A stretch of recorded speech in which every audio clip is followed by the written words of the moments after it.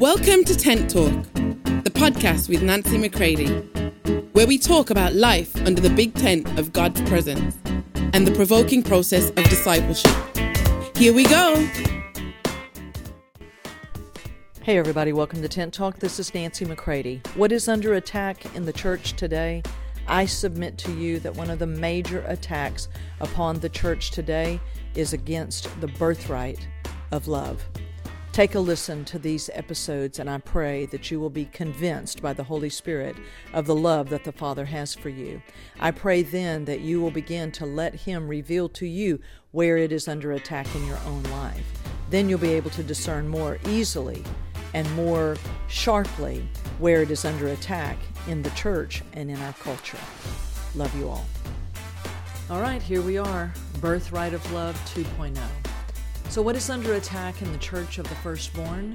I submit to you that one of the major attacks in the Church of Jesus Christ is the love that comes to us only through Jesus Christ from the Father by the person and the power of Holy Spirit pouring it into us. This birthright of love. As Adam and Eve believed the lie in the garden, so all of mankind fell prey to finding love and life outside of the Father. This was the lie of the enemy then, and really he hasn't changed that much. And he continues to count on the stupidity of our flesh that just keeps believing, keeps ever the optimistic view that I will find some good in humanity, I will finally find a person, and on it goes. Because I am determined by the nature of self, I am determined to be God, and I'm determined to find love outside of God and to find life. That was the lie in the beginning. That is still the lie that is full blown in our face right now. It is so in our face. It is chest bumping us. It is mocking and ridiculing the people of God. But oftentimes we barely see it because we too have come to a place to almost idolize human love, to idolize marriage, to idolize children, to idolize romance, to idolize love as we define it. And I think we should be able to define it. This is what we say. I certainly don't think that we should be defining love. I think love, according to the Scripture, is God Himself. Or let me say it this way, I base what I believe upon the Word of God. And the Word says God is love. It's not a feeling. It's not an infatuation. It's not just a human romance. It isn't just the dogged determination of human love. The love that is God, the love that comes from God, my friends, is born of Him. It's nothing like human love. And this temptation that Adam and Eve fell to, went after, is the same temptation that comes to you and I. Our greatest temptations are not some of what let's just call the elementary sins, the elementary things of our independence, drinking and all these things that sometimes we are so offended over. We must be, by the work of Holy Spirit, horrifically offended by the good of man. It is the avowed enemy of Christ as life. Because remember, it was the tree of life, and the other tree was the tree of the knowledge of good and evil, where man decides what's good and evil, what's right and wrong, what's okay and not okay, with the changing times and with the culture and with new trends. And I'm here to say to you, man is not some higher evolved being. My friends, I personally think we're getting a little closer to the animal kingdom than to the kingdom of God as we follow the spectrum of sin, the spectrum of living independent. When restraint is thrown off, I'm just telling you, man becomes quite a being. Who we are apart from Christ, my friends, every illusion must be broken. Because if we are to come to the Father through Jesus by the person of Holy Spirit, we're going to have to see the good and evil for what it is from their point of view. And they hold no affinity for a good separate from them. They do not hold in high value all these other forms of love that are, quote, breaking on to the scene. Because you do understand when hell asks for an inch, it really means give me a mile. You do understand everything about hell is about control and domination. Don't believe all the hype, my friends.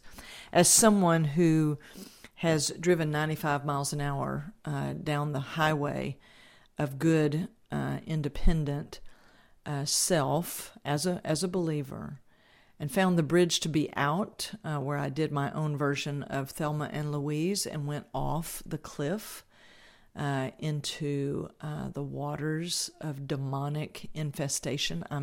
I'm back to tell you, my friends, it's never what it appears. Hell always glitters up front and destroys on the other end. God, on the other hand, tells you the truth in the beginning, in the middle, and at the end.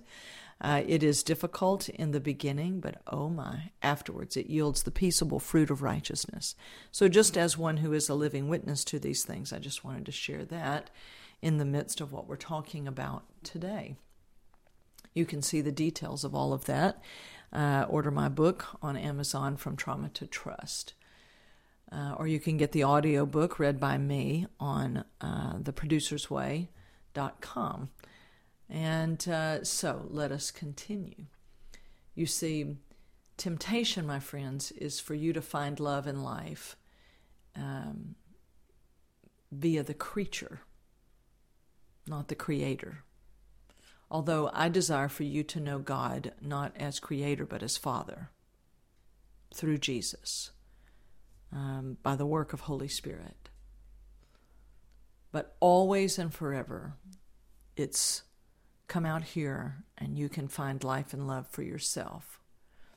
You see, even once we're redeemed and we now share in His life and love, right? Because Jesus could never keep it all for Himself. Jesus was never going to be the only Son. Now, I always remind you of this because I never know if this is your first time to listen or not, but Jesus is the only one who is Son of God, Son of Man, and yet He reproduces after Himself. He's the first of many brethren. That's what Romans 8 tells us.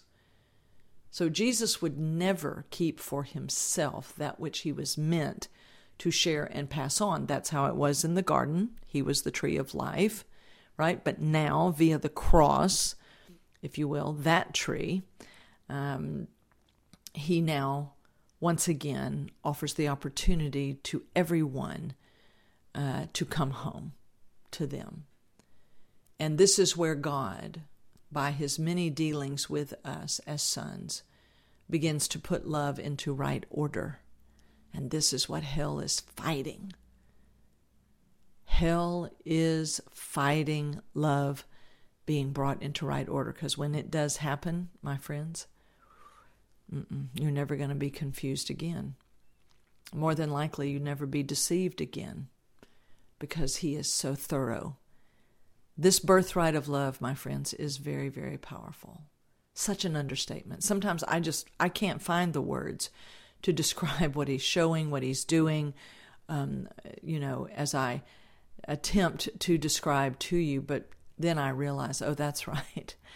It's not going to be based on my words. I hope my words and somehow create a hunger in you, but my words, my friends, were never meant to describe it fully to you.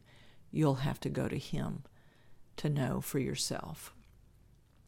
So it's very important that we know the love that God is and the love that God has for us, and to receive this love deeply and daily. Hourly. You see, the enemy comes to tempt the sons of God, just as he did the Son of God, the Son of Man, Jesus. For Satan knows what has always worked on us, and he keeps using it to draw us away. And what is it that we're constantly looking for love in places other than God?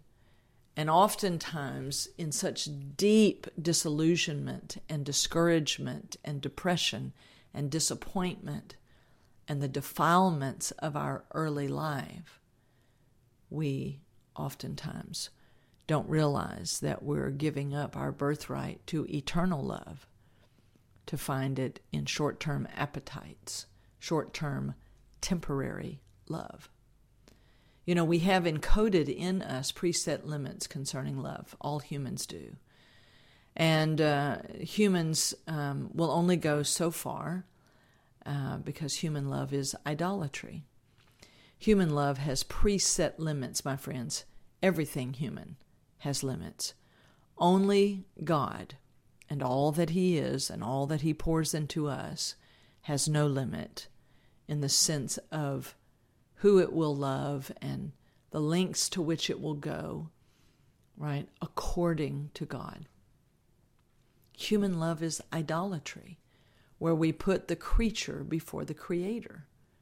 We put humans, we put self, really. It's the self, right? Because I decide I want that person. I decide this is what would be love to me. I decide these things. So trust me, we're the God.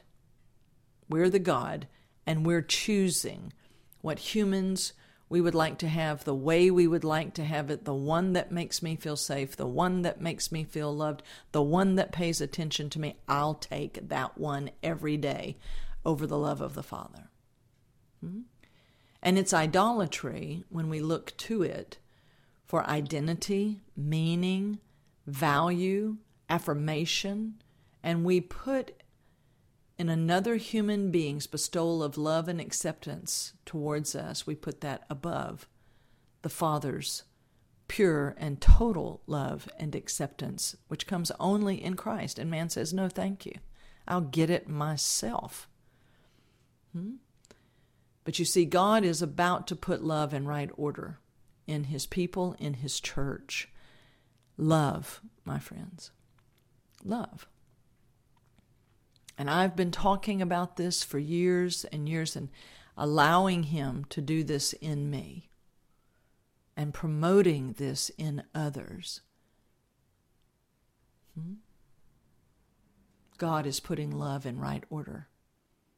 And the enemy is in an all-out, brutal, frontal, in-your-face attack on man will decide what love is. And you watch how he's ratcheting it up.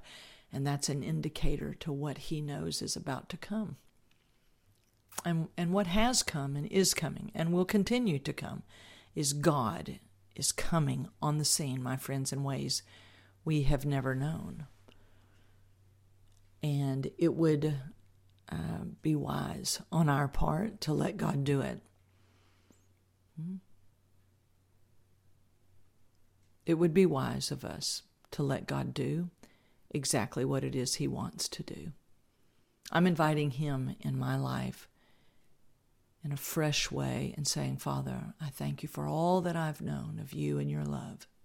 I thank You for all Your dealings with me. But, oh, Father, do not stop. Continue as You have determined to bring me deeper to Yourself. I don't want You to have to come and run me down because I'm living like a bastard. I refuse to live as an orphan. I'll just interject here, my friends. No one's ever been an orphan. Your father was either the devil or your father is God Himself. We've never been in a state of being orphans. We always had a father. You can look at that in John 8:44. You might have lived as though you were an orphan, but you never were. When we're in Adam, our father is the devil. When we're in Christ, God is our Father. And we have this privilege, according to John 1:12, this privilege, this right, the authority to be called the sons of God. But have we valued that? No, we've been trying to be nice Christians. We've been trying to be successful ministers. We've all kinds of things. But the privilege and the Christ-ordained right to be called his sons. Wow. What a privilege. Will you count it as your greatest privilege to be his, according to him, as he has determined? When the cross is at work, when he brings us into the winepress to put love in right order, my friends, we bow, and he does it his way, according to what he knows that we need. It is not by our demands. It is not by the encoded preset limits of love. And I say to you today, oh, my friends, be warned. Don't give up your eternal birthright of love to satisfy a temporary appetite. Don't settle for the scraps of human love. Don't settle for the scraps of someone else's approval.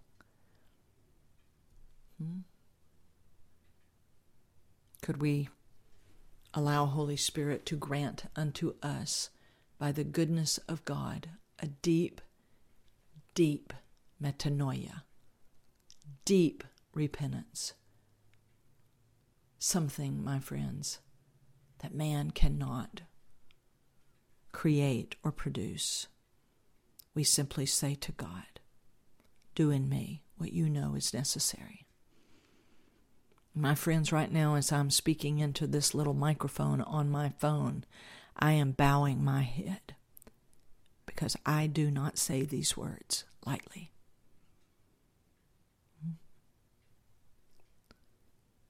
I don't encourage you to do it lightly. I want to close by reading from Dietrich Bonhoeffer's book, Life Together, where he speaks about human love. He sometimes calls it the dark love of good and evil desire. Oh, I tell you what, I'm looking at it. I'm thinking, should I read this at this point in the episode? But I will, to close out. Human love is directed to the other person for his own sake. Spiritual love loves him for Christ's sake.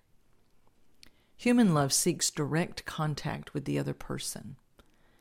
It loves him not as a free person, but as one whom it binds to itself.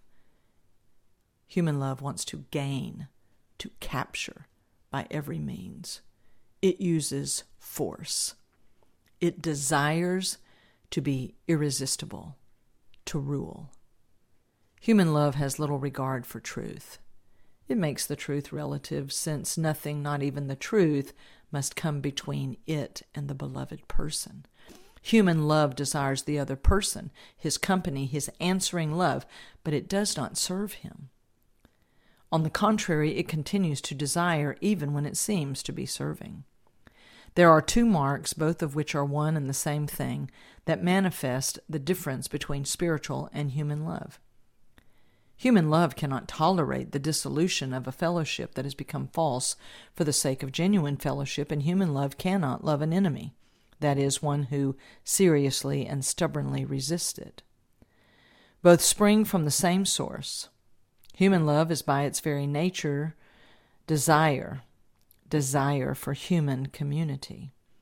So long as it can satisfy this desire in some way, it will not give it up, even for the sake of truth, even for the sake of genuine love for others. But where it can no longer expect its desire to be fulfilled, there it stops short, namely, in the face of an enemy. There it turns into hatred, contempt, and calumny. Now, I took the time to look up this word, calumny, calumny. It means that it turns into hatred, contempt, and making false and defamatory statements about someone in order to damage their reputation. It goes on to say, Spiritual love, however, comes from Jesus Christ. It serves Him alone. It knows that it has no immediate access to other persons. Jesus Christ stands between the lover and the others He loves. I do not know in advance what love of others means on the basis of the general idea of love that grows out of my human desires. All this may rather be hatred and an insidious kind of selfishness in the eyes of Christ. What love is, only Christ tells in His Word. Contrary to all my own opinions and convictions, Jesus Christ will tell me what love toward the brethren really is. Therefore, spiritual love is bound solely to the Word of Jesus Christ. Where Christ bids me to maintain fellowship for the sake of love, I will maintain it. Where His truth enjoins me to dissolve a fellowship for love's sake, there I will dissolve it, despite all the protest of my human love. Because spiritual love does not desire, but rather serves. It loves an enemy as a brother. It originates neither in the brother nor in the enemy, but in Christ and His Word. Human love can never understand spiritual love, for spiritual love is from above. It is something completely strange, new, and incomprehensible to all earthly love. Because Christ stands between me and others, I dare not desire direct fellowship with them. Now I'm going to stop here with the reading because I'm telling you, my friends, this stuff will provoke you. And I want to say to you that when it talks about standing between you and others, this is when we realize in the God kind of love, in Christ's love, other people don't belong to me. They aren't my property. I don't get to do with them just any way I want to serve my purposes. They belong to Him, whether they're born again or not, whether they're my brethren or they are my enemy, if you will. And not from my standpoint, but from theirs potentially. They see me as their enemy. In the relationships that we have with other brethren, they don't belong to us, my friend. They don't belong to us. Though I may long for friends whom I love, I cannot make them return that love. I cannot make them engage with me, though I long for the fellowship of them. They have decided, let's say, for whatever reason, to divide themselves from me, to separate themselves from me. And even further, as I stay with God in that thinking, it might not really have that much to do with me. See, human love always sees the person, myself, let's say, as the center focus, right? But when I get into the God kind of love, the agape love, His love, and He's putting it in right order, I understand that person must follow Him first before it ever follows my relationship with them. Oh, my friends. The love that is God and of God is under attack. But then there is the working out of that love. Once I protect and guard the love that He pours into me as my most, prized treasure, and He's putting it in right order, then I begin to learn how to actually let Him love me, love myself according to His love, and then love others according to that love. This is quite a school, my friends. This is quite a learning. And though I miss certain people in my life very deeply, I totally understand they must follow Him, even if it means leaving me. Might not be because of anything to do with me. They simply are following what He's telling them to do. Oh, my friends, human love hates the freedom of other people. It wants them to be attached, enmeshed. If you dare step out, the control and domination and possessiveness of it will grab you. It will trash you. It will manipulate you. But when the love of the Father is moving through the brethren, and the church begins to be built up in love, my friends, there's getting ready to be the operation of God in ways we've never seen. I want to be a part of receiving that love, living in that love, and passing on that love as I learn it. And I want to see it flood the house of God, the fire of His love. I certainly think that's enough for today. Watch for where the love that He has for you is under attack. Not from others, but from right inside of you by the flesh still trying to define love for you. And then let Him take you further and further into this great education that He brings to us. And let us decide, according to John 1:12, that being His is our greatest privilege. And let's live in the eternal birthright of that. All right, until next time. Love you all. For more information on Nancy, please visit nancymccready.com or follow her on social media at NB McCready.